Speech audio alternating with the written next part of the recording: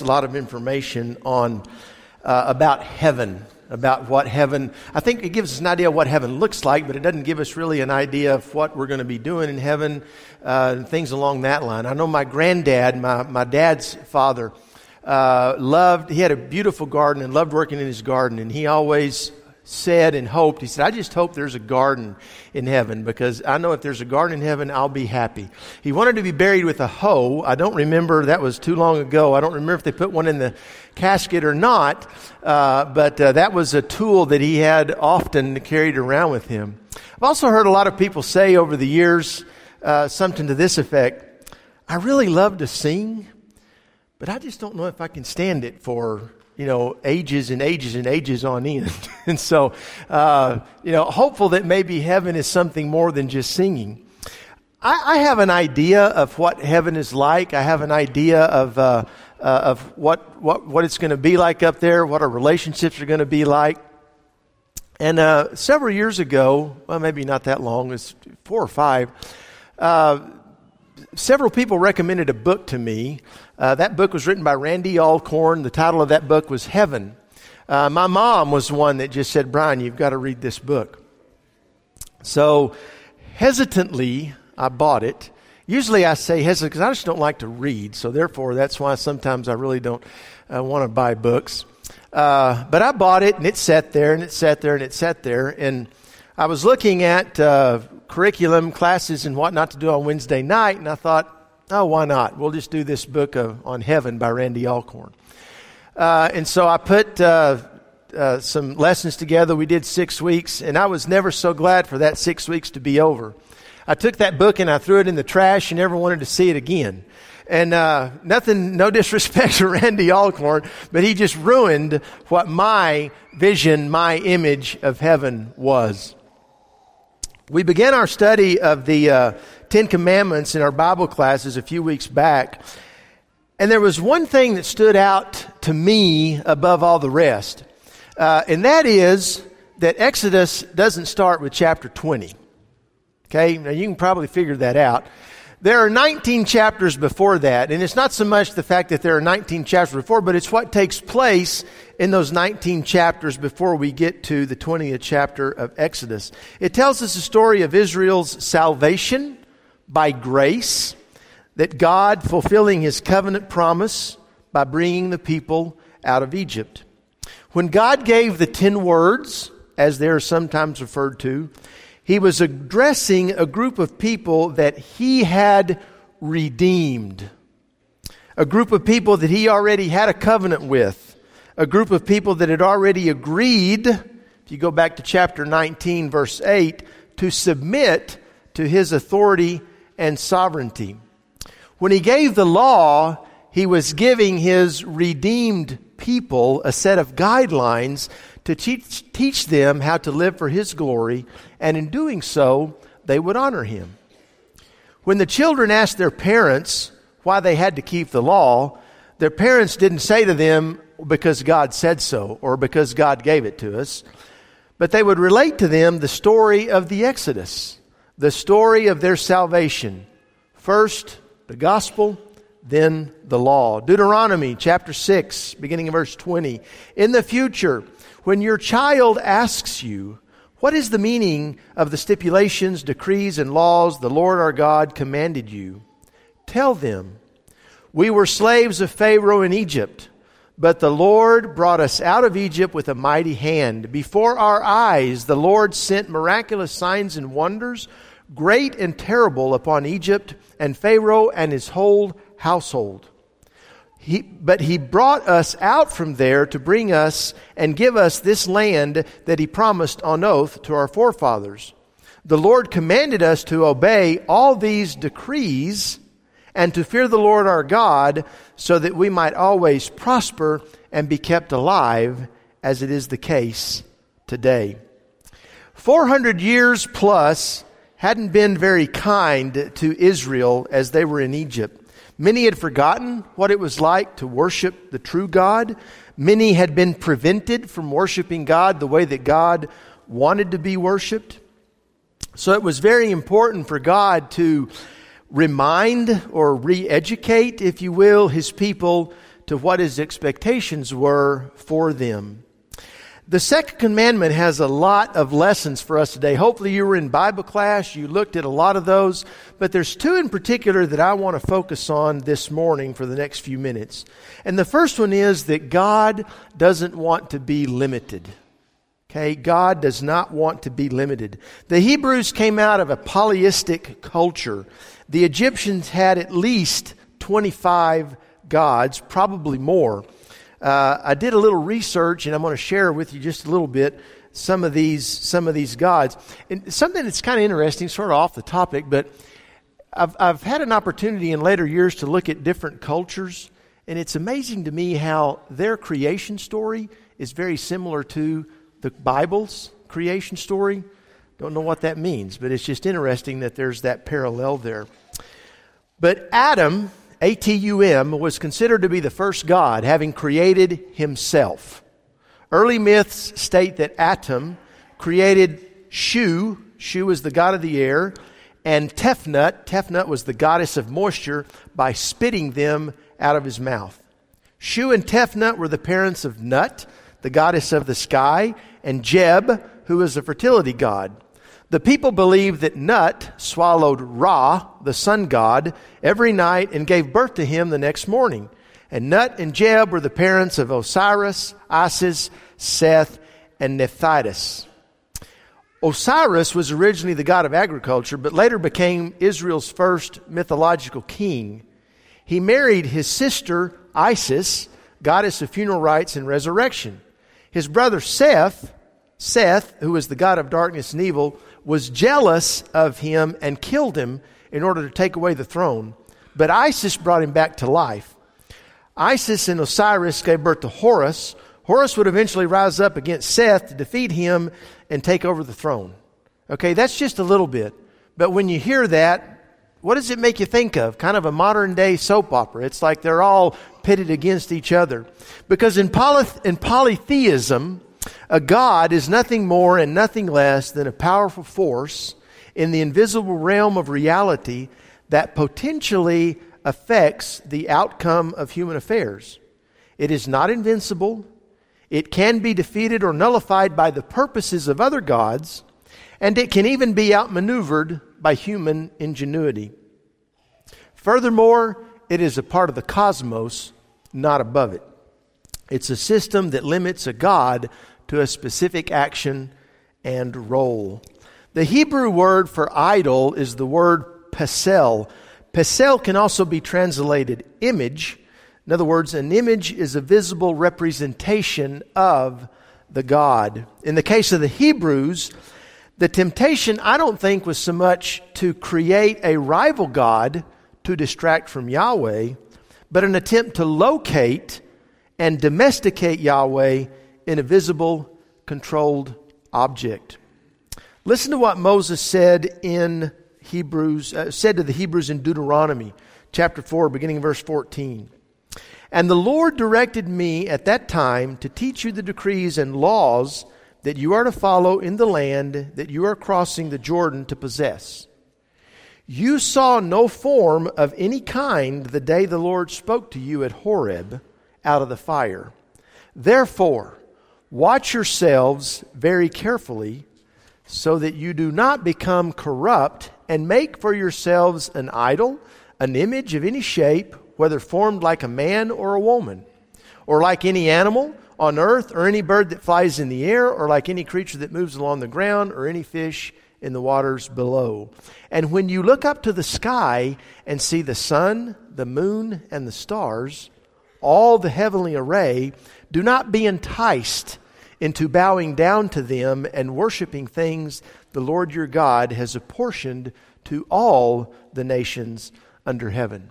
In other words, don't be like the Egyptians and all of the other cultures around you and try to make a representation of me, because it will no longer be me that you worship, but the object. And maybe this is why God chose not to reveal himself in visible form, but only in audible form. I found a a quote by Jack Crabtree. Jack is a professor of religion at Gutenberg College in Eugene, Oregon. And it's a little lengthy, but I want to read it because I think it really depicts what I'm trying to say. It says, do not conceive of me like the rest of the nations conceive of their supreme God, the most powerful of all the invisible forces to be reckoned with, yet finite, limited, and just one of many influences in their lives. Their God can be aptly represented by just one aspect of the visible order because His nature is so limited and finite. Do not think of me in such a way. I am not limited and finite. I am not one of many influences in your life.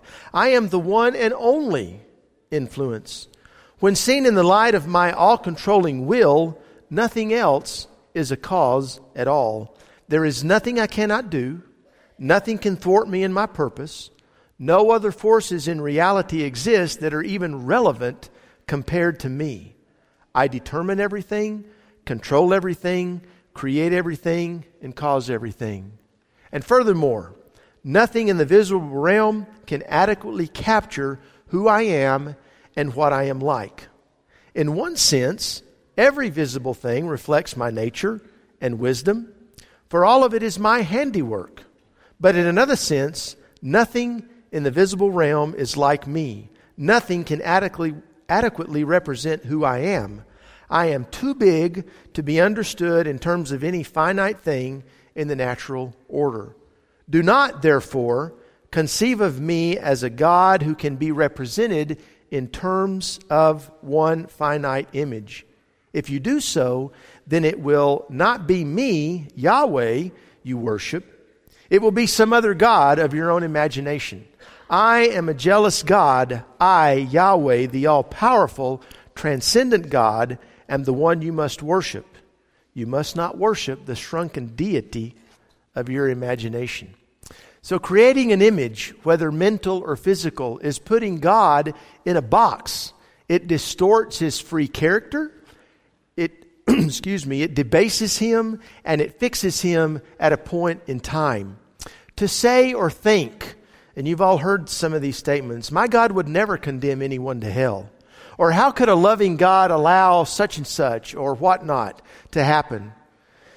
All of these kind of statements contradict God's integrity and limit His sovereignty. Think of pictures or sculptures that you've seen that depict God. There are some beautiful renditions of what the artist had in mind, but that's just it. It's a rendition of someone's imagination, a single aspect fixed in time. You know, there are two images that kind of stand out for me when I think of Jesus a lot of times. One of those is the old flannel graph Jesus. You know, you kind of stand here like this, has that sort of solemn look on his face with his hands out, compassionate, poor, pitiful people kind of thing. It's a beautiful picture. There's another one that stands out too for me. It's from the Gospel according to Matthew. It was a movie that was made several years ago. The actor in that movie is Bruce Marchiano. And he is very excited. He's always laughing. He's always got this positive note and tone about himself. And again, a beautiful rendition of who Jesus is and who Jesus may be. While they're both accurate, they limit Him to a specific point in time, to a specific emotion, a specific look, or a specific behavior. The psalm that we read at the very beginning of service took on a whole new meaning for me a couple of years ago after watching one of Ray Vander Laan's faith lessons. The lesson itself, they were in Thebes. Thebes was an ancient city of Egypt. There were 4 temples in that particular city, and Ray was taking his group around and talking about different things about these temples. But these temples were huge. They were probably 90 to 100 feet tall. They had doors in them that were equally as tall and very wide. And what he was saying, what Ray was saying is that they were made that big because there had to be plenty of room for their big gods to be able to enter and exit that temple as they pleased. So when the psalmist says, "Lift up your heads, O gates," lift them up, you ancient doors, he's referring to the header that sits across the top of the door. He's saying, lift them up because my God is so big that he can't even stoop that low. He can't crawl through that gate. You think your God is big? Mine is much bigger. So remove the header that the King of Glory may come in. We must be careful not to let physical things cloud our understanding and worship of the Creator God. The second thing is this, that God expects more from us than being bowed down to and worshiped. Or God doesn't just want us to bow down to Him and worship Him. Idolatry is described by the do ut des principle. That's Latin, means I give so that you may give. I give you, God, my vows, my offerings, so that you, God, will give me fortune and protection against misfortune. Idolatry puts me in control. The relationship doesn't start with God reaching down to me, but it starts with me reaching out to the God. Why do we make idols? Well, for one, it's to bow down and worship them. Nebuchadnezzar, Daniel chapter 3, made an image of gold 90 feet high and 9 feet wide and set it up on the plain of Dura in the province of Babylon. He then summoned all the people, and the herald loudly proclaimed, "This is what you are commanded to do, O peoples, nations of every language. As soon as you hear the sound of the horn, flute, zither, lyre, harp, pipes, and all kinds of music, you must fall down and worship the image of gold that King Nebuchadnezzar has set up." Why else do we make idols? Well, to serve them, to take care of them, to clean them, to polish them, to burn incense and offer sacrifices to please them. An idol gives me a purpose, but it's my choice, not the idol's. While I don't deny that God wants to be honored and glorified by our worship to Him, I think God can take care of Himself. He doesn't need us to take care of Him, to clean Him, to polish Him, to burn incense, or to offer sacrifices to Him. David said that in Psalm 51. You do not delight in sacrifice, or I would bring it to you. You do not take pleasure in burnt offerings. What does He want from us? What does He want us to do? I came across an interesting comparison as I was putting this together. If you go back to Exodus chapter 19, verses 4 through 6, the scripture reads, "You yourselves have seen what I did to Egypt, and how I carried you on eagle's wings and brought you to myself. Now, if you obey me fully and keep my covenant, then out of all nations you will be my treasured possession. Although the whole earth is mine, you will be for me a kingdom of priests and a holy nation." So it sounds like, and I would concur, that Exodus 19:5, obey me fully and keep my covenant, sounds a whole lot like Exodus 26, which says, "But showing love to 1,000 generations of those who love me and keep my commandments." If you love me and obey me, God says, I will make you a kingdom of priests and I will bless you forever. And what do priests do? Well, priests serve God, but they also serve others. Idolaters and pagan priests only serve the God that they bow down to and nothing more. 1 Peter 2:9.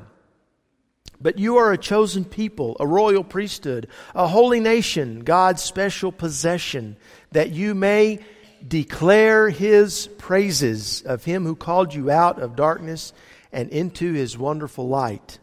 And then you remember the story of the Good Samaritan. On an occasion, an expert in the law stood up to Jesus to test Him and said, "Teacher, what must I do to inherit eternal life?"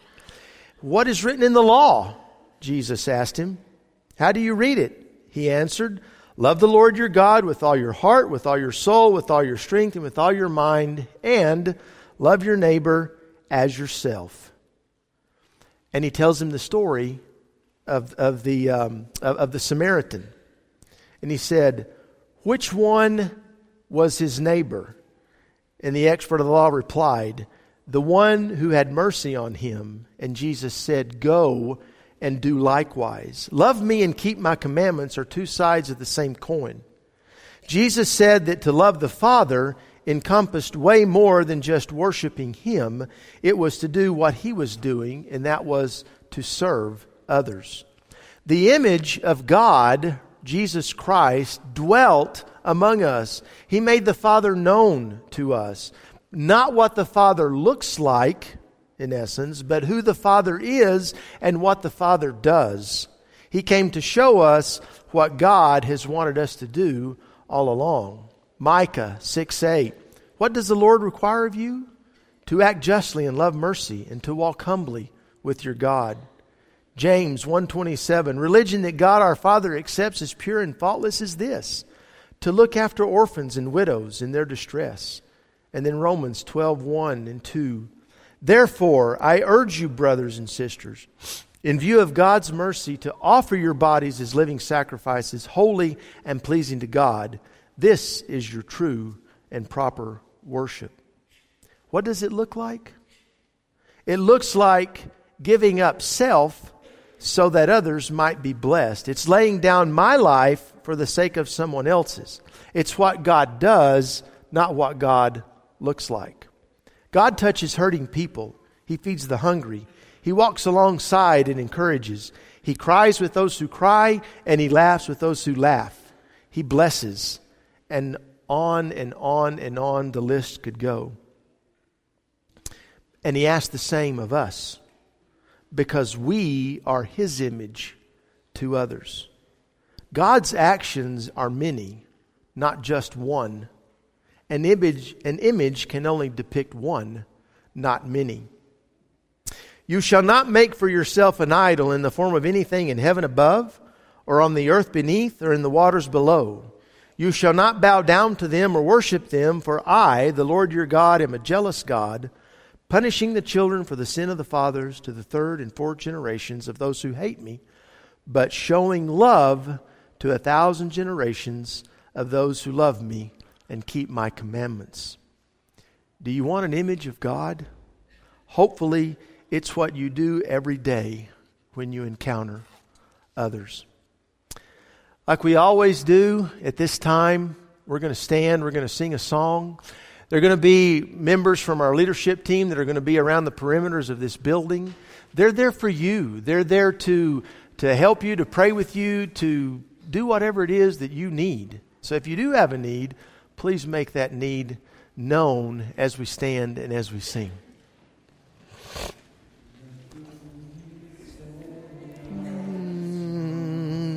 Let the poor say, I am rich.